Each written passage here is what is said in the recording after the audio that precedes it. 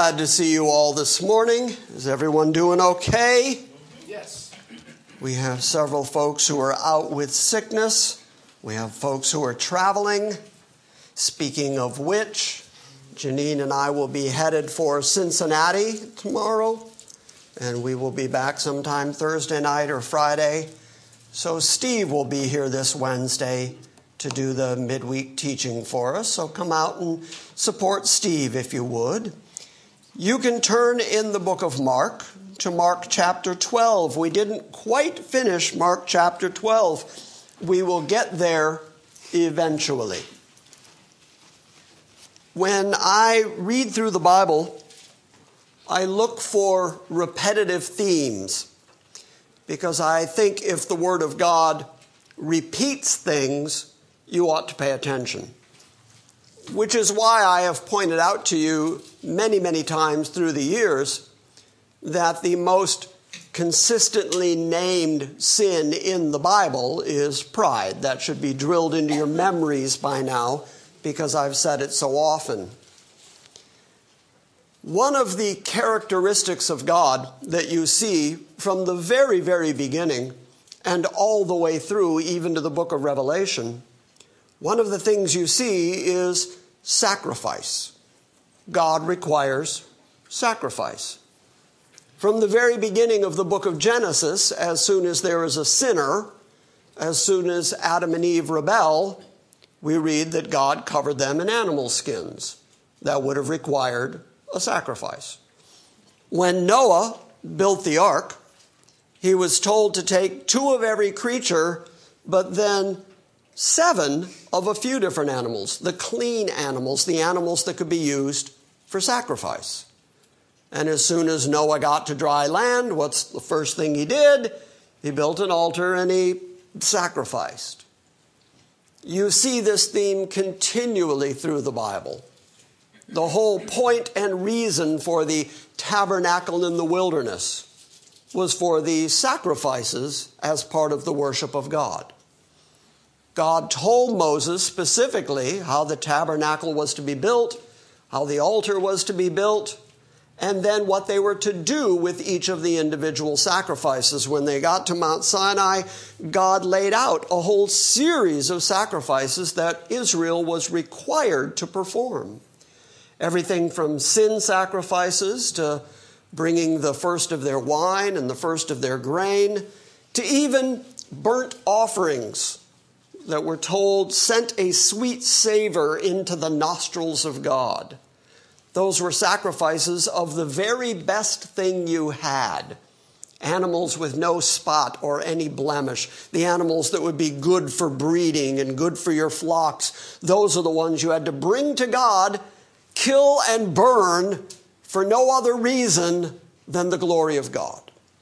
Because God just kept expecting that his people would so appreciate his presence in their company that they would sacrifice to him as recognition that he is the provider of absolutely everything they have in their life.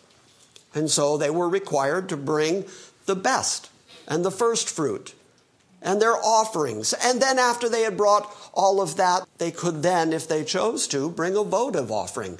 They could bring even more. In fact, God was so determined that his people were going to sacrifice to him that he made sure that the people of Israel, who were just slaves, they don't own anything. So God told them through Moses to borrow from all their Egyptian neighbors. Earrings, gold, fabrics, everything they could get off them. And then God helped them leave town, and then God drowned their debtors. This is a pretty good plan. But then he takes them out into the wilderness for 40 years where all that gold they've collected, and by the way, it's a bunch of gold. It's enough that while Moses is on Mount Sinai, they're down there making a golden calf. Don't miss that it's gold. And then God, when he gives the instructions to Moses about building the tabernacle in the wilderness, he requires all this gold furniture.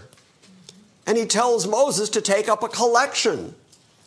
It's the only place in the Bible that you ever find anyone in the Bible take a collection and end up saying, okay, stop now, that's enough. You're good, we have enough. How did a couple million slaves in the desert come up with so much gold that God could require golden furniture and then say, okay, you've brought enough? It's because God provided before they left Egypt, because God knew that he was going to require sacrifice from them once they got out into the wilderness. And then after the furniture was all created, then the sacrifice of the animals began, and the sacrifice of grain when they got into the land of milk and honey, and the sacrifice of the first fruit of their wine. And then the weekly sacrifices, and the new moon sacrifices, and then 3 times a year the feasts and those sacrifices on top of all the multiple tithes that they had to give.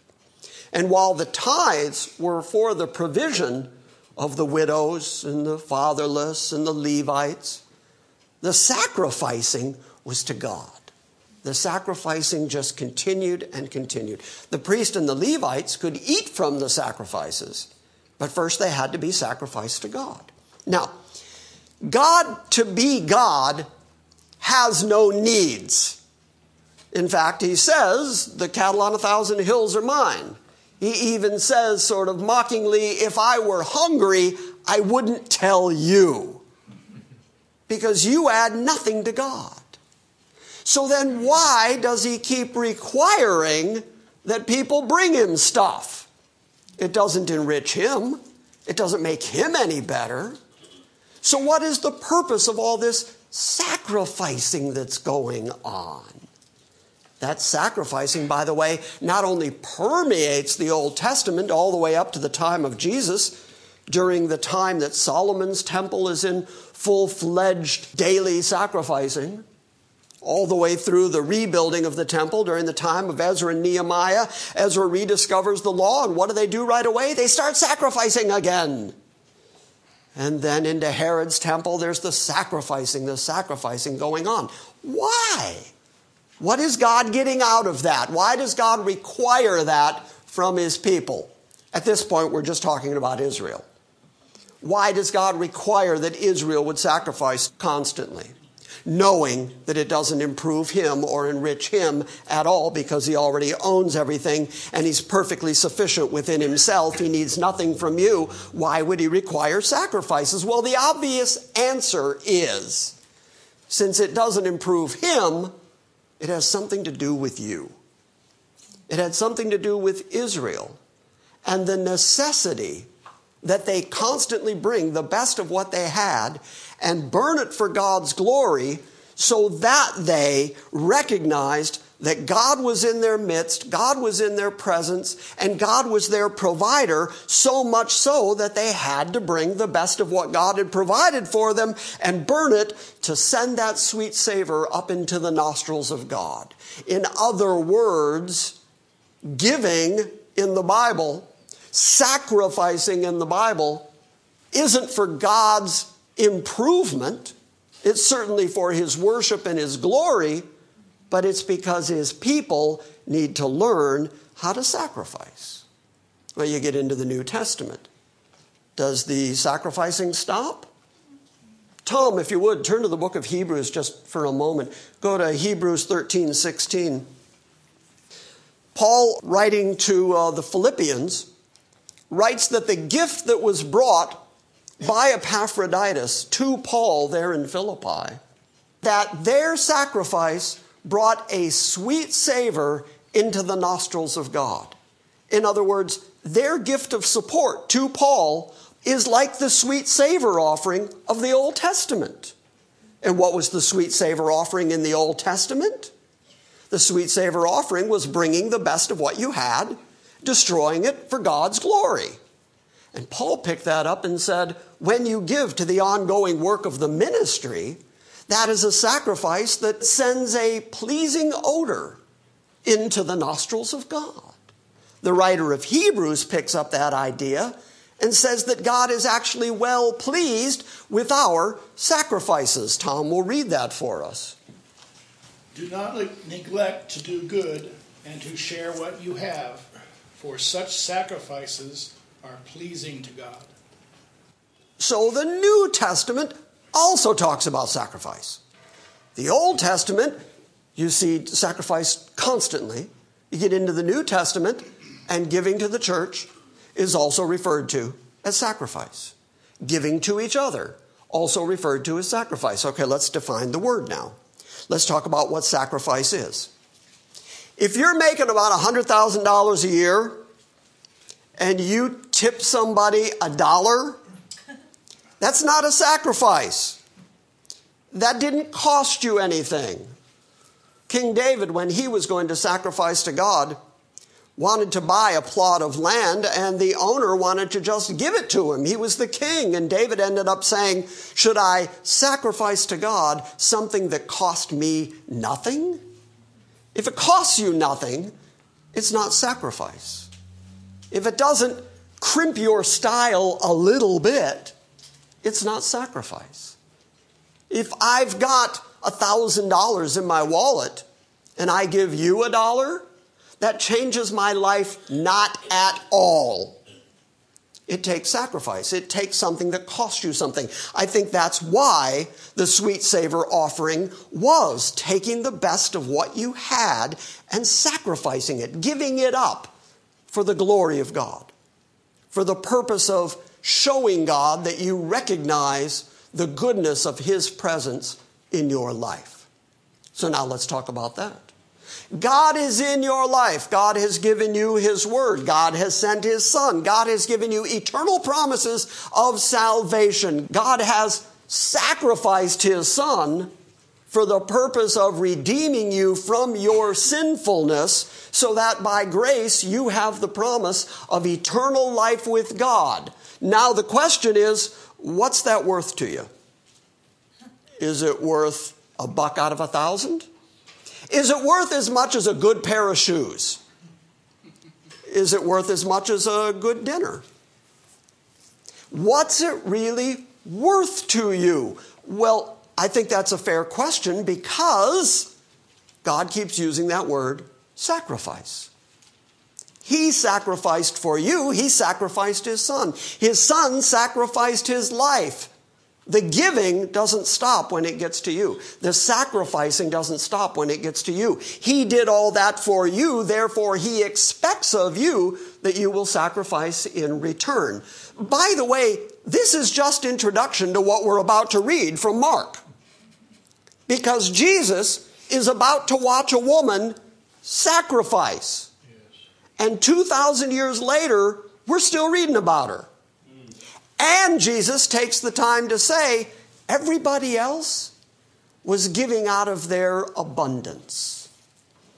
Now, one of the reasons through the years that I think I've been a little reticent to talk about sacrifice and money is because you can turn on the TV, the radio, the internet any day, and you will find preachers, so-called, standing on their platforms that are like a monument to their wealth. And they're showing off the amount of money they've got. And then while standing in that ostentatious wealth, they will then tell you that they need your money as well. That is, I think, criminal. And so I've always tried to be very, very careful to give the gospel away for free, to give the things that are on the internet away for free, to preach the gospel freely to anybody. But part of the gospel and part of Bible teaching is that you also learn to properly give. And I've been a little reticent through the years to say that, simply because I don't want you to think that I'm just another preacher trying to pick your pocket. But I'm also doing you a disservice if I don't teach you to give. I don't know what anybody in this church gives. I don't know what anybody on the internet gives, but I know the general state of the financial health of GCA. Tom and I talk about it, and we have a good sense of where we're at financially. And I know that for the 17 years that we've been here, I have desired, I have wanted that we build a building that's a little more conducive so that people don't have to sit way back there in the dark, in the cave. Hi, cave people. Hi. But for these 17 years that we've wanted to do that, we have the land to do it. We've just never been able to do it. And yet, I go on the internet and I see that there are lots and lots of people listening. There are a lot of people that come to our website. I spoke to a fellow a couple weeks ago out in California who began the conversation with me by saying, "You are really popular on the internet." And I said, "Yeah, I don't even want to think about that. I don't even want to know that." But here's what the Bible says. All these folks on the internet that are listening, here's what the Bible tells you.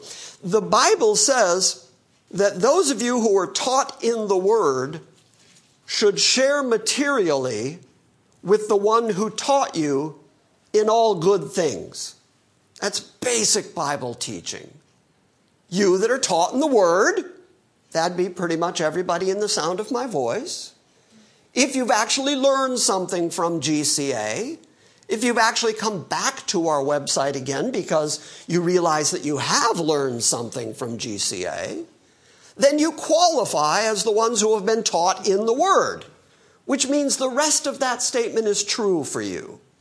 You also then should share materially with the one who teaches in all good things.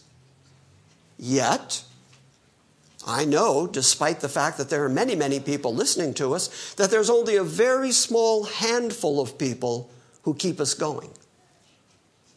And we're not, according to everything we've read in the Bible and everything I've said to you this morning, we're not supposed to just get by. Because the requirement on you is, if God is in your presence, if Christ has been sacrificed for you, the requirement for you is that you sacrifice as well. And your sacrifice, that very word, implies that it's going to make you a little uncomfortable. In other words, it's going to be a little more than you would comfortably do.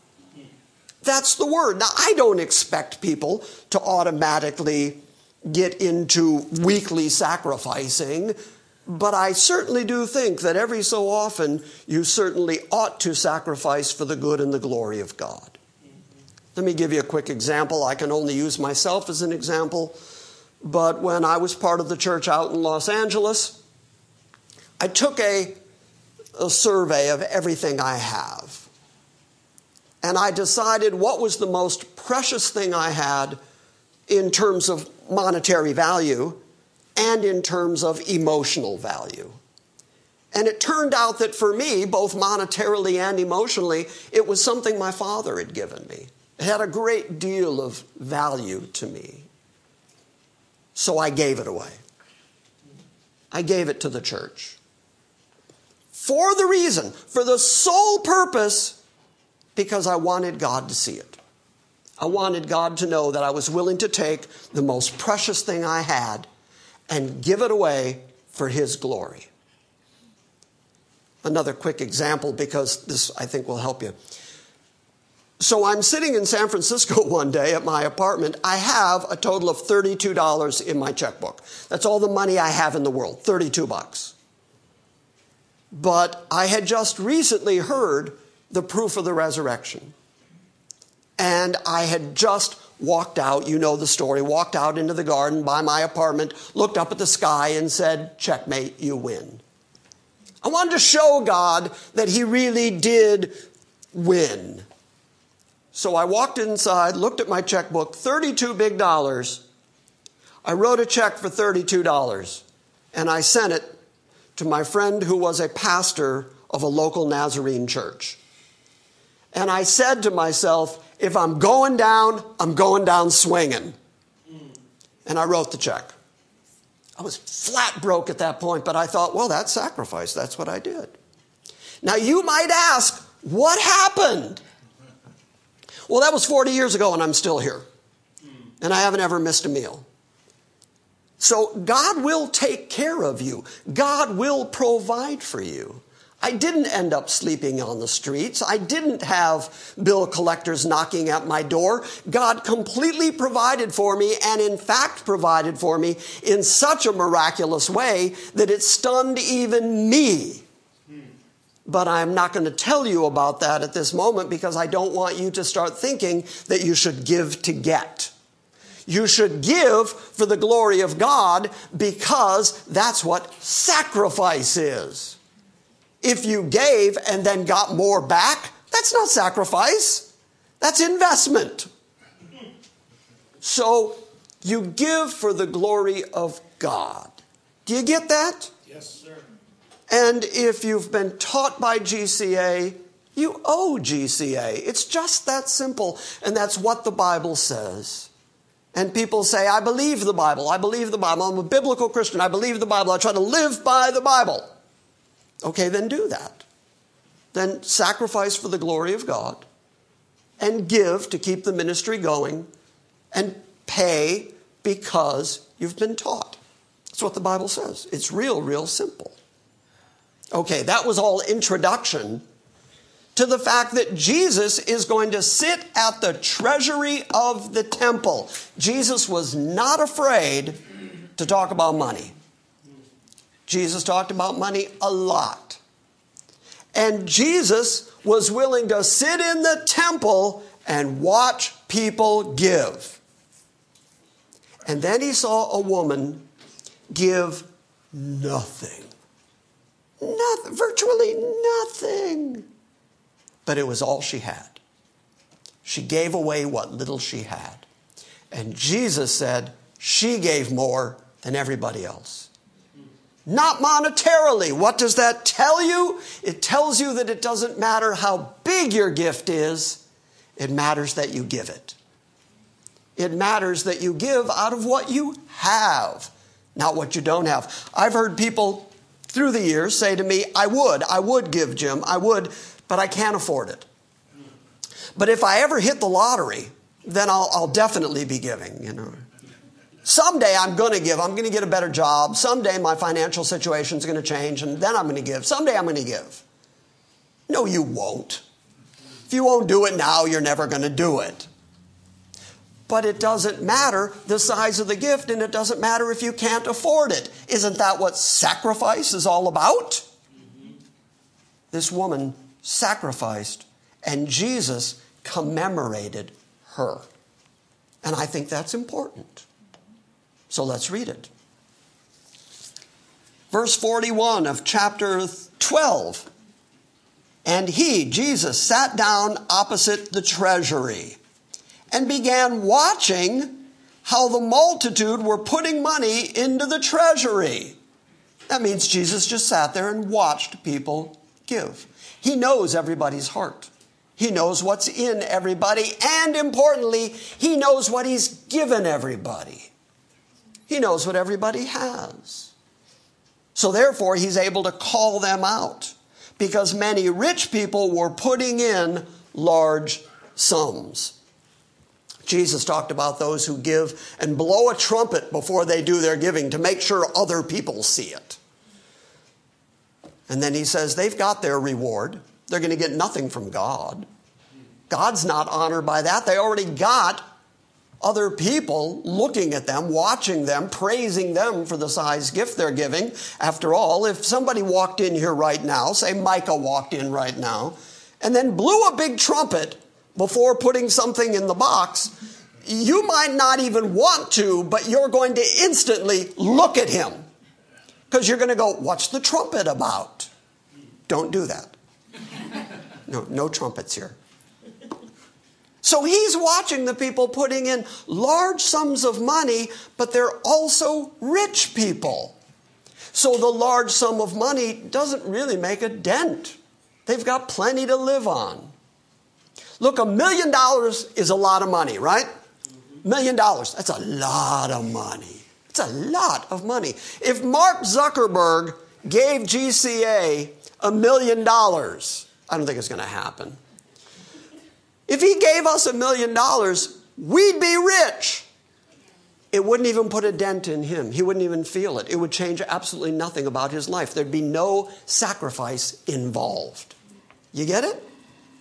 So he's watching rich people putting in large sums, and verse 42 says, and a poor widow came and put in 2 copper coins, which amounts to a cent. It took her 2 copper coins just to make a penny. The widow came with her 2 copper coins, which is just a penny, and he took the time to call his disciples to him. He'd been sitting there watching, just watching people bring their money, put it in the treasury at the temple. This is what they're required to do. Just bring your gifts, bring your tithes, bring your offerings, bring your stuff to the temple, give your money. And he's sitting watching, and this woman catches his attention, and he calls his disciples over because this is a real teachable moment. And he says, truly, I say to you. Whenever he says that, amen, amen, truly, truly, I'm telling you something important. Pay attention. Truly, I say to you, this poor widow put in more than all the contributors to the treasury. So the contrast that Mark wants you to see is that people were putting in large sums. She put in a penny. Jesus, in the God economy, says that she put in more than all those that put in a large sum. Why? Because their large sums didn't hurt them at all. There was no sacrifice involved. But she, verse 44, for they all put in out of their surplus. But she, out of her poverty, put in everything she owned, all that she had to live on. How was she going to get by? How was she going to get through another day? God had to provide for her.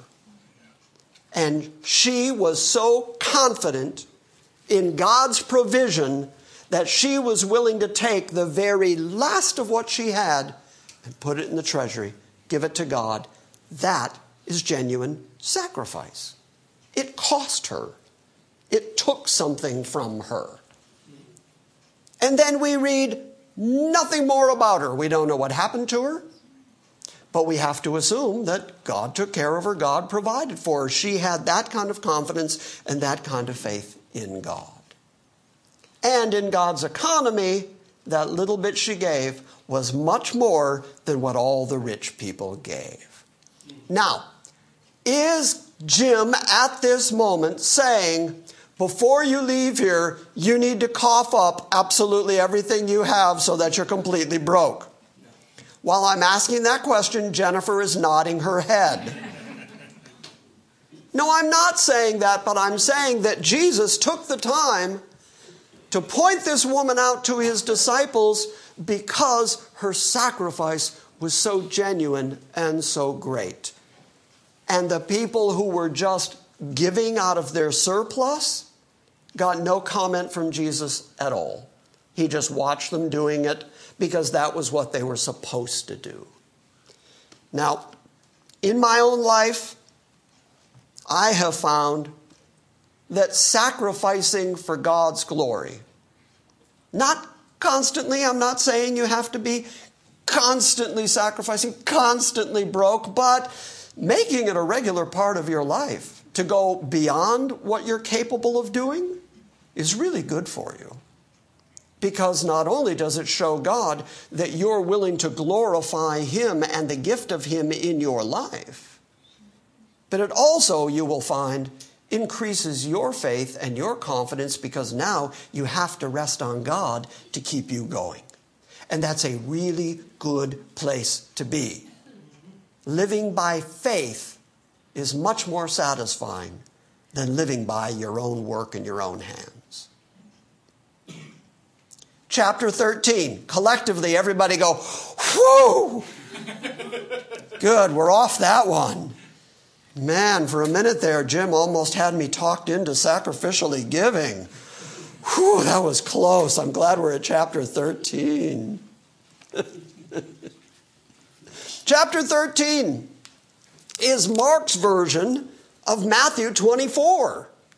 Mark 13 couldn't be more diametrically opposed to what I've been talking about all morning, because suddenly it's going to get real eschatological.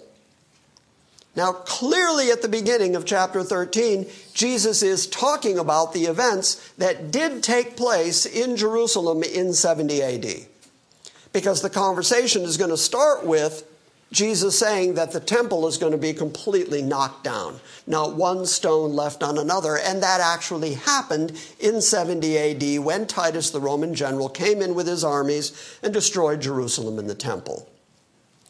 But then Jesus is going to say things that simply cannot be satisfied by the events of 70 AD. Like, for instance, the return of Christ in glory, and the sign of the Son of Man in the heavens, and the sun and the moon and the stars all going dark. That didn't happen. Armageddon, that didn't happen. The day of the Lord stuff, that didn't happen. So while 70 AD is a good precursor to what Jesus is ultimately saying is going to happen, it's not the completion of it. So let's start reading at chapter 13, verse 1, and you'll see what I'm saying. So as he was going out of the temple, one of his disciples said to him, "Teacher, behold what wonderful stones and what wonderful buildings. Isn't this a great temple?" I mean, after all, these magnificent stones have been up here ever since the time of Ezra and Nehemiah. And then the Romans came in, and our Idumean king Herod started increasing and improving the temple. And look at the shape it is in now. This is a great building. Aren't you impressed, Jesus? After all, you said it was your house. You said your house was going to be a house of prayer. So it's yours. Look at it. Isn't this great? And he said, "Do you see these great buildings? Not one stone shall be left upon another, which will not be torn down." The destruction of the temple in all of its magnificence. So we're talking about somewhere near 30 AD at this point, when Jesus says this, when Jesus is being sacrificed. A mere 40 years later, that exact thing happened. That exact thing happened in time, in history. We know that it happened. It's written about by so many Middle Eastern historians, the destruction of the temple and the destruction of Jerusalem by the Romans. We know who the Roman general, who the leader was, and we know that it actually happened. This is Jesus, again giving evidence of his absolute authority. That this temple worship that is all about Moses is going to be destroyed completely. So what happens? Verse 3, "And as he was sitting on the Mount of Olives opposite the temple, Peter and James and John and Andrew were questioning him privately, saying, 'Tell us, when will these things be?'" He's just said, this temple, the magnificent building, is going to be utterly destroyed. Of course, the next question is going to be, when? When's that going to happen? Next week? When is this going to happen? "Tell us, when will these things be? And what will be the sign when all these things are going to be fulfilled?" So they've asked him, when is the temple going to be destroyed? And when are all the things that you've talked about, all the things that you've taught, when is everything going to be fulfilled? Not destroyed, not done away with. When is it actually going to be accomplished? What are the signs that it's about to be accomplished? And that's when Jesus launches into a long treatise on what's to come. Now, through the years, people have interpreted both Matthew 24 and Mark 13, and they have developed all kinds of books and programs and DVD series and all kinds of prophecy things. I'm going to see if we can kind of simplify it a little bit and just read what he actually did say And then I think it's going to be obvious when he reaches out into the future and back into the past. What we're going to try to avoid doing is speculating or reading the book Left Behind. Okay, did I make that clear enough? Okay. Jesus began to say to them, here's the first thing, first importance. See that no one misleads you. Okay, so what does that tell you right away? People are going to talk all kinds of stuff. People are going to say all sorts of things. See that nobody misleads you. I'm going to tell you the truth. I'm going to tell you in advance what to expect, what's coming. And in so doing, sometimes he's going to say directly to them, this is what's going to happen to you. But you can also see that some of the things he says seem to apply to the church generally and future generations of Israel. So it's not always the immediate audience that he's talking to. See that no one misleads you. Many will come in my name. This is really important again. How many times have I used the example? The cop at the door, open in the name of the law. I want you to see that name means authority. Many are going to come and claim to have my authority. And they're going to say, I am he. And they're going to mislead many. By the way, the word he is added by the translators. Many are going to come and say, I am. Okay, why are they doing that? Because that's the name of God. God who said, I am that I am. That's a proper name of God that only God can use. I exist because I exist. I give no reason, rationale, or excuse for my existence. I am because I am. And people are going to come around and say to you, I am. And then because he knows people and he knows what's in people's hearts, he says, and they're going to mislead people. I've made the comment several times through the years, but it's still true and growing in trueness. When I was out in California, it seemed like there was a nut on every corner. That didn't surprise me. What surprised me is that every nut had at least 5 other nuts who would listen to him. Yep. Because you can say just about anything and somebody will believe you. Somebody will follow you. People get on YouTube. I explore YouTube all the time. And people get on there and make all kinds of pronouncements that the Bible doesn't say. Lifting themselves up, making themselves important, saying all kind of Gnostic things. And then other people will follow them. It is astounding to me. It is amazing to me that you can watch absolute rank heretics standing in so-called churches on giant platforms, putting on circus shows, and yet they'll have 3,000-4,000 people, 5,000 people. They need cops to keep the traffic coming and going. And I think, how? Why are you listening to him? He's telling you nothing that's of any value eternally. Well, Jesus said that was going to be the case. People were going to show up and say, listen to me. I know stuff. I am. And they're going to deceive many. Don't be deceived, Jesus said. Verse 7. When you hear of wars and rumors of wars, do not be frightened.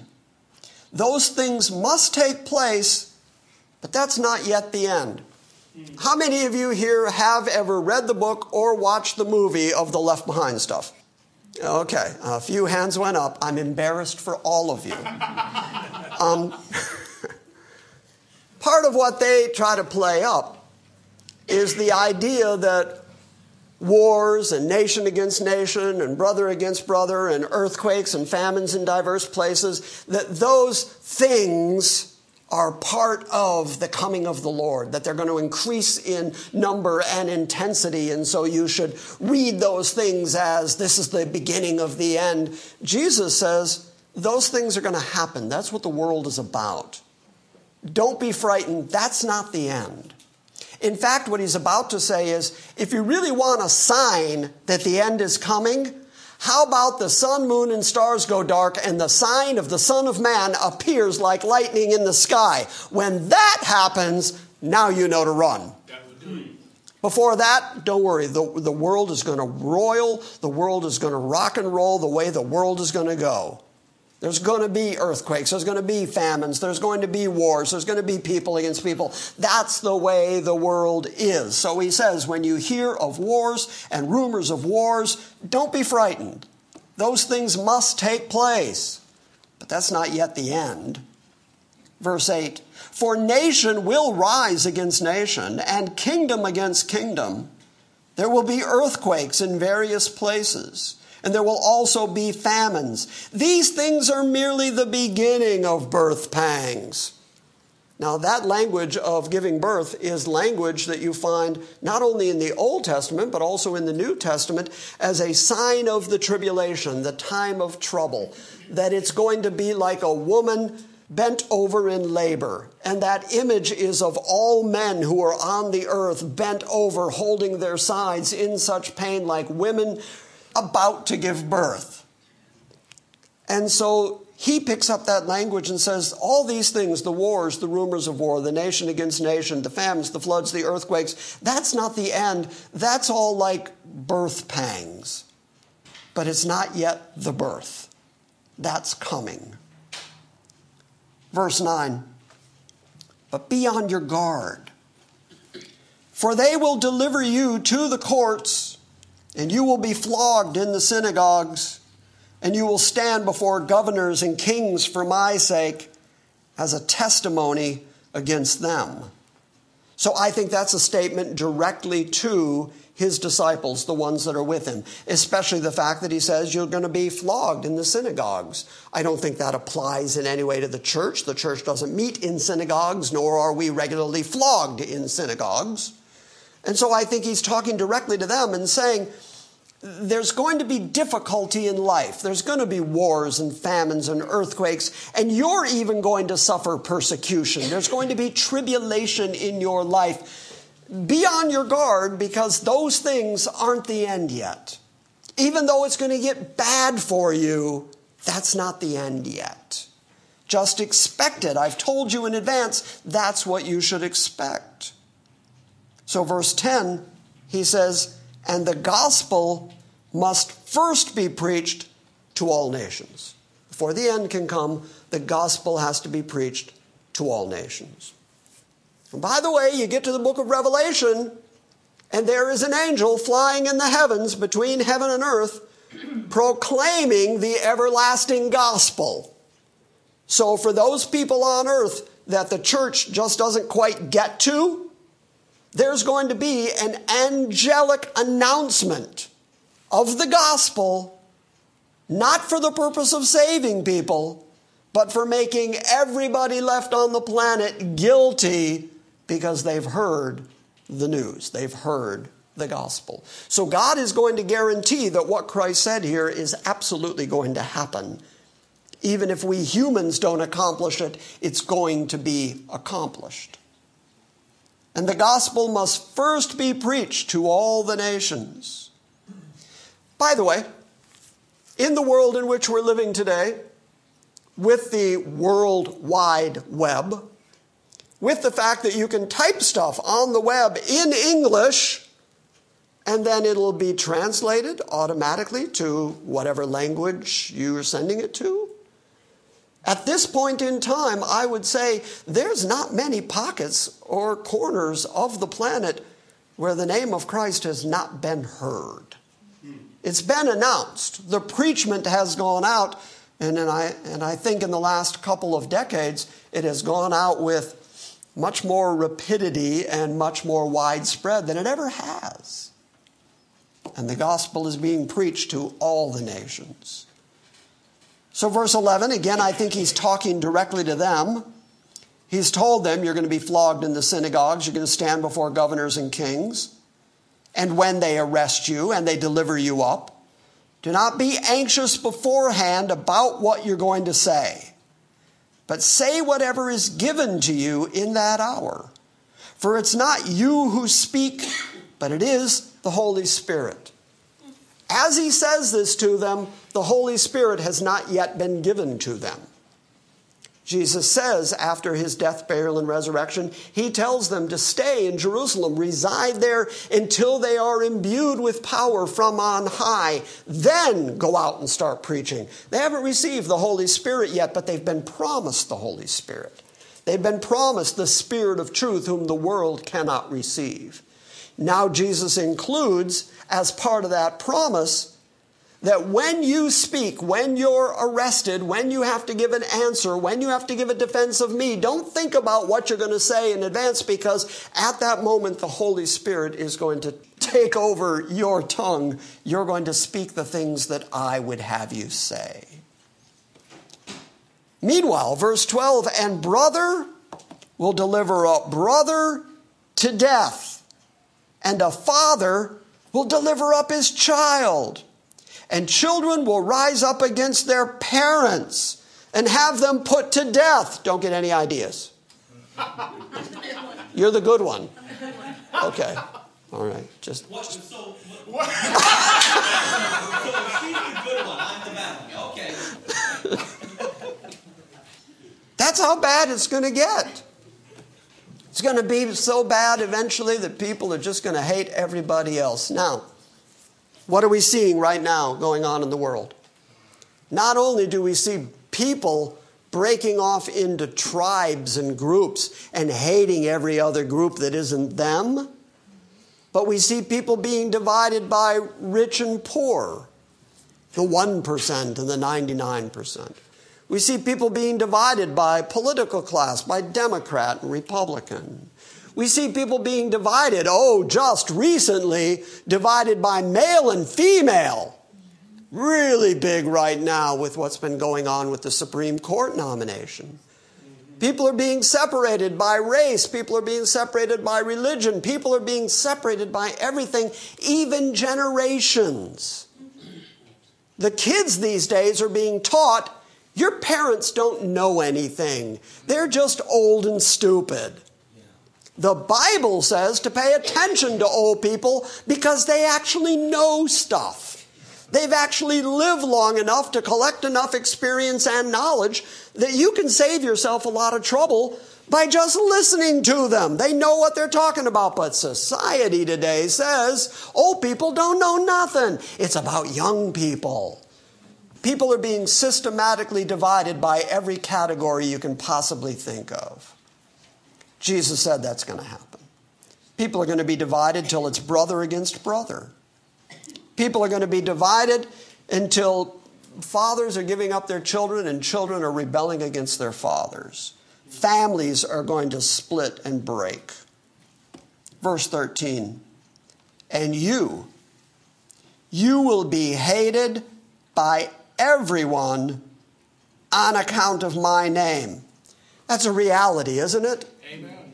You can go through your life, and as long as you just go along to get along, or as we said out in the driveway, fake it till you make it.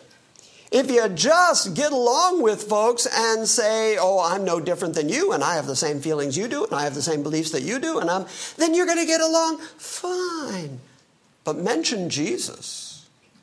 Say, I can't do that, I'm a Christian, and you're immediately going to be hated. Why? Because your Christianity is like a great big red flashing neon sign that screams God exists and he's a judge and Jesus came to the planet and you don't believe him. And they don't want to hear that. They got rid of Jesus, they'll get rid of you. And you will be hated by everyone on account of my name. But the one who endures to the end, he shall be saved. That's one of the phrases that is the reason why in the development of Calvinistic five-point doctrine, the P in TULIP is perseverance of the saints. Because a real saint, a true saint, a genuine blood-bought saint will persevere to the end, not because of our own power, but because the power of the Holy Spirit within us will not let go of us, and therefore there's nothing the world can do to us that will ever make us recant our testimony. So he says you're going to persevere to the end, and the one who endures to the end, he'll be saved. But, now here's where he gets all eschatological. Up until now, he could have been talking about 70 AD. He's talking about things that are going to happen to his apostles, being flogged in synagogues, being delivered up to governors, being arrested. He's talking directly to them, but at verse 14, he suddenly makes a leap, a time shift, and says, but when you see the abomination of desolation standing where it should not, and then Mark adds, let the reader understand. In other words, Jesus is saying something now that's going to take a little comprehension on your part. So understand that when you see the abomination of desolation standing in the temple, then let those who are in Judea specifically flee to the mountains. Okay, now I need to emphasize this again. Matthew 24, Mark 13, are talking about Jews to Jews, about Jerusalem, about Judea. It's not about the church. Don't try to force the church into these contexts. Jesus says those that are in Judea have to flee. Why? Because the abomination of desolation is in the temple. The temple is in Jerusalem. So this is located at Judea, in Jerusalem, and among the Jews.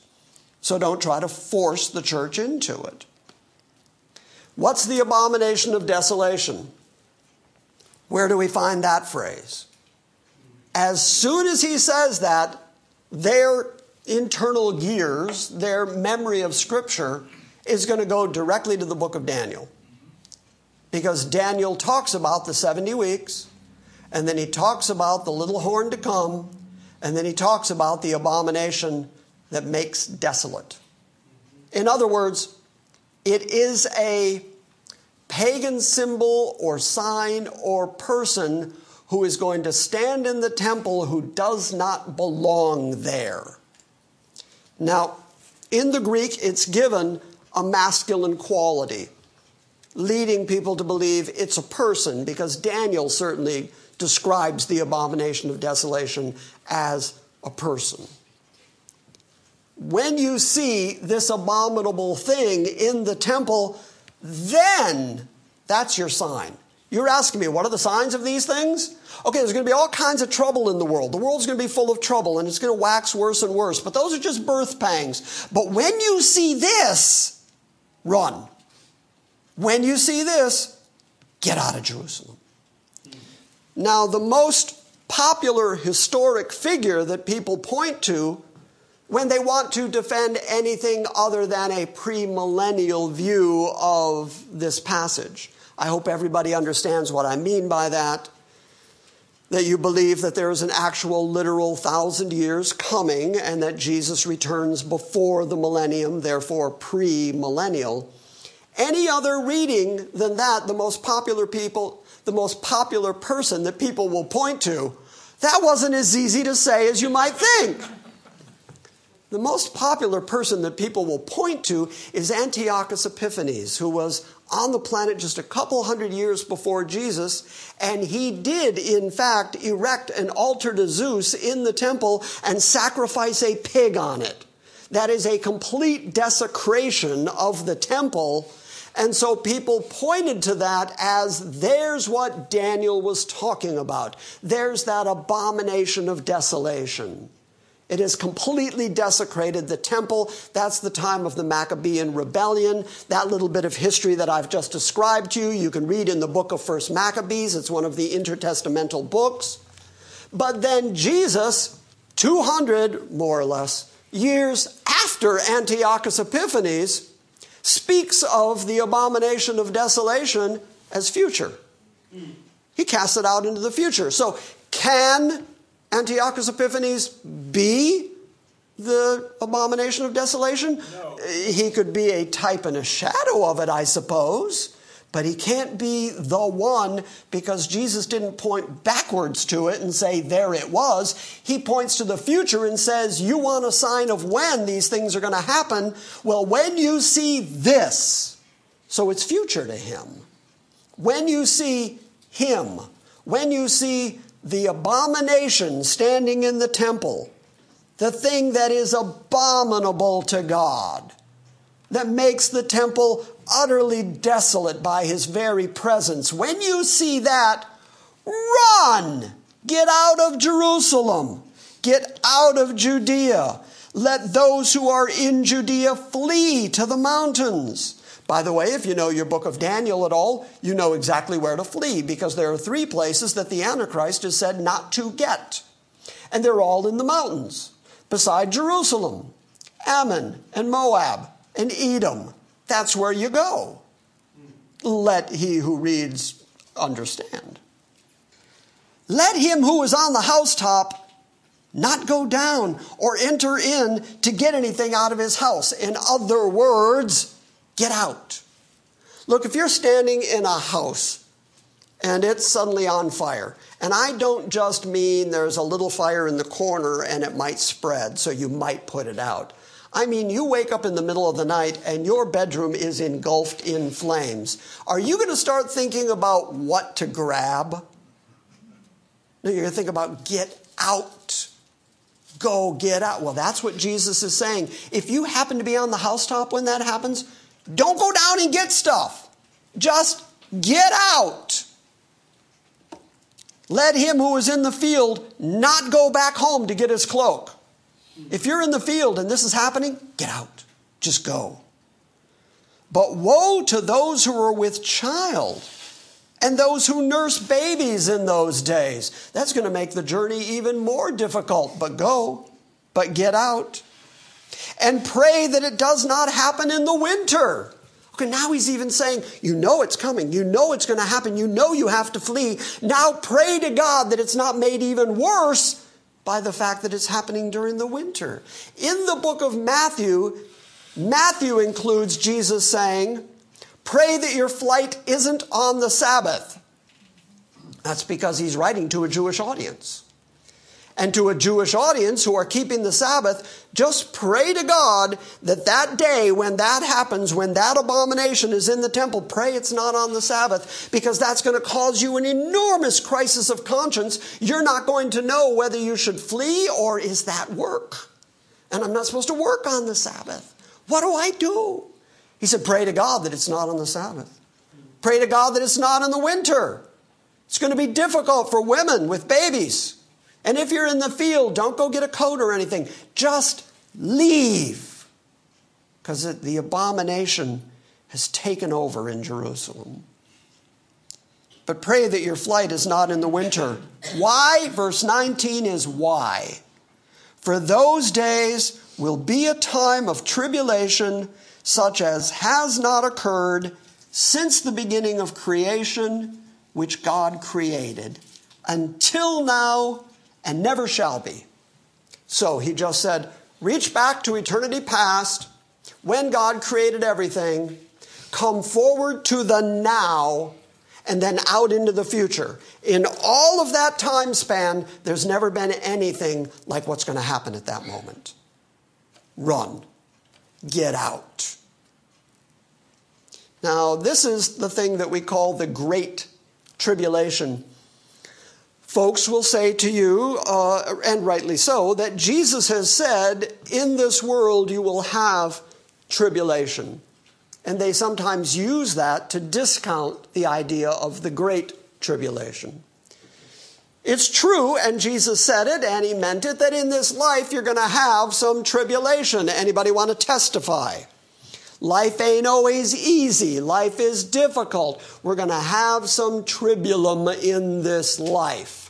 The word is thalipsis. It's a picture word. It's the word that's used for taking a rug and hanging it over a rope and then beating it to get the dust out of it. It's a time of tribulum. And he says that time of tribulum is unlike any other time of tribulation. In fact, it's so bad, it's unlike anything that has ever happened or is ever going to happen. That's how bad it's going to get. So get out of Jerusalem, he tells his followers. And, verse 20, it's so bad that unless the Lord had shortened those days, no life would have been saved. It gets so bad at that point as the tribulation is spilled out, as the day of the Lord comes to fruition, that if God didn't shorten it, nobody'd survive. This is why I think Daniel takes the time to tell us how long it's going to be. It's a 7-year thing.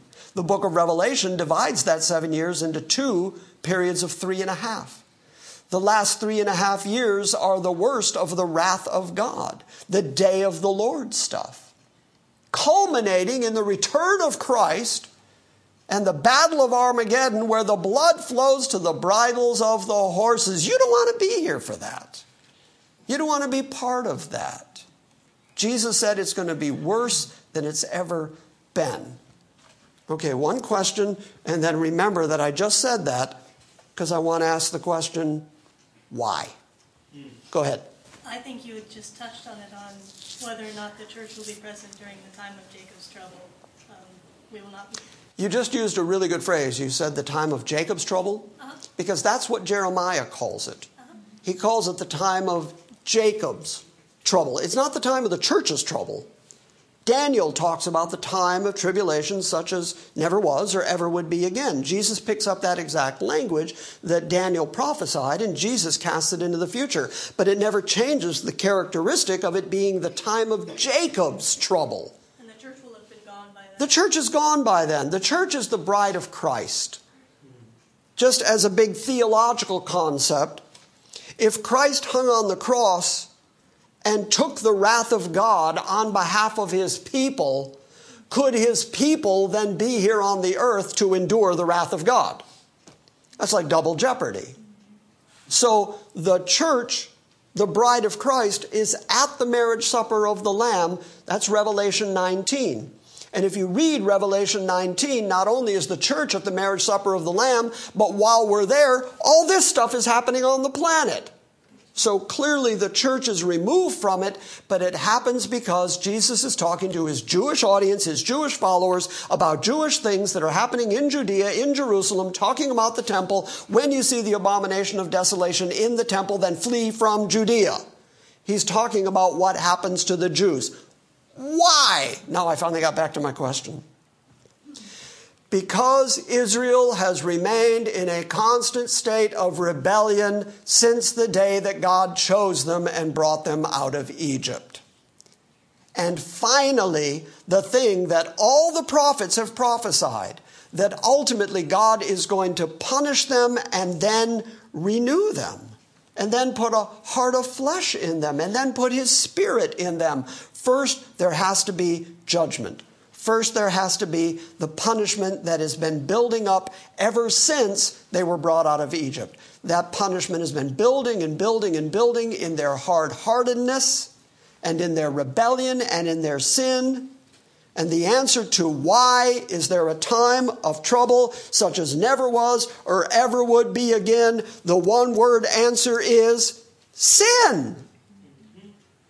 God is either going to utterly forgive through grace in Christ, or he's going to judge sin. And that judgment, once he gets going, becomes a time of trouble such as never was or ever will be again. So bad that the people who were left on the planet, who the book of Revelation says weren't written in the Lamb's book of life, those people are still on the planet, and when Christ returns, they run to the caves and the dens of the earth and cry to the rocks, fall on us and hide us from him. Hide us from his wrath, because it's going to be that bad. Now, it's hard for us to imagine anything quite that bad, but Jesus promised it was going to happen. And unless the Lord had shortened those days, no life would have been saved. But for the sake of the elect whom he chose, he shortened the days. That's the church, right? No. Remember, this whole context is about Jerusalem, is about Israel. It's about the Jews. You go back to Isaiah, and Isaiah refers to them as Jacob my chosen, Israel mine elect. When Jesus is talking to his Jewish followers and disciples, and he uses the word the chosen, ask anybody on the planet right now, ask anybody, who are the chosen people of God? What are they going to say? The Jews. Everybody knows those are the chosen people of God. That's planet Earth. They are the chosen. They are the elect. That language is even used in the Old Testament. When Jesus was talking to them, there was no church, nor had the church of Gentiles ever been referred to as elect. Therefore, they would have seen him as saying, you who are the elect, for your sake, he's going to cut the days short. Otherwise, no one's going to be saved. And then, at that point, if anyone says to you, behold, here is the Messiah, the Christ, or behold, he's over there, don't believe him. For false messiahs, false Christs, false prophets will arise and will show signs and wonders in order, if possible, to lead the elect astray. But take heed, behold, I have told you everything in advance. So there's a time of trouble coming. They're going to have to flee when it happens. And Jesus says, when you see it happening, recognize that I'm still in charge. I told you in advance this was going to happen. I revealed all this to you. So don't start thinking that somehow you have fallen out of the will of God. This is the very will of God for Israel, for the Jews, and for his elect. Next week we'll pick up at, in those days after the tribulation, the sun and moon will be darkened, and the moon will not give its light, and the stars will fall from heaven, and the powers that are in the heavens will be shaken, and then they will see the Son of Man coming in the clouds with great power and glory. And then he's going to start gathering the elect of Israel. He's going to gather them from all four corners of the earth. He's going to do exactly what all the prophets have said he's going to do. He's going to gather Israel, all 12 tribes, bring them back to Jerusalem, and establish the kingdom that he's going to rule over for 1,000 years. So the Bible makes complete sense with itself. But I've run out of time.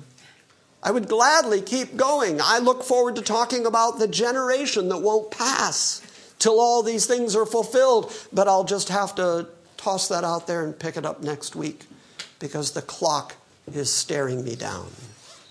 So, I hope that all the eschatological stuff didn't erase all the first stuff from your memory.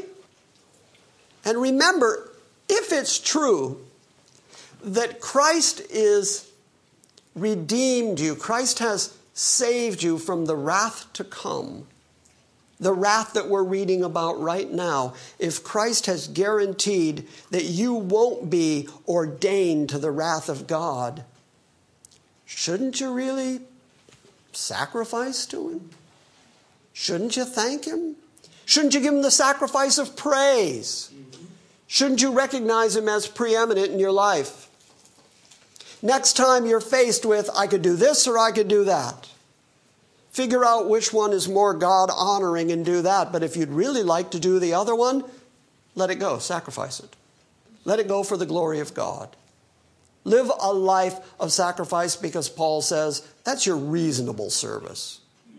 Your body is a living sacrifice to Christ. So actually these two sections do kind of tie in. God the judge is coming in the day of the Lord. A time of tribulation is coming such as never was or ever would be again. Jesus has delivered you from that. What's that worth to you? Questions? No, really? Okay, I'm pleasantly surprised. All right then, let's say goodbye to the internet congregation. Goodbye.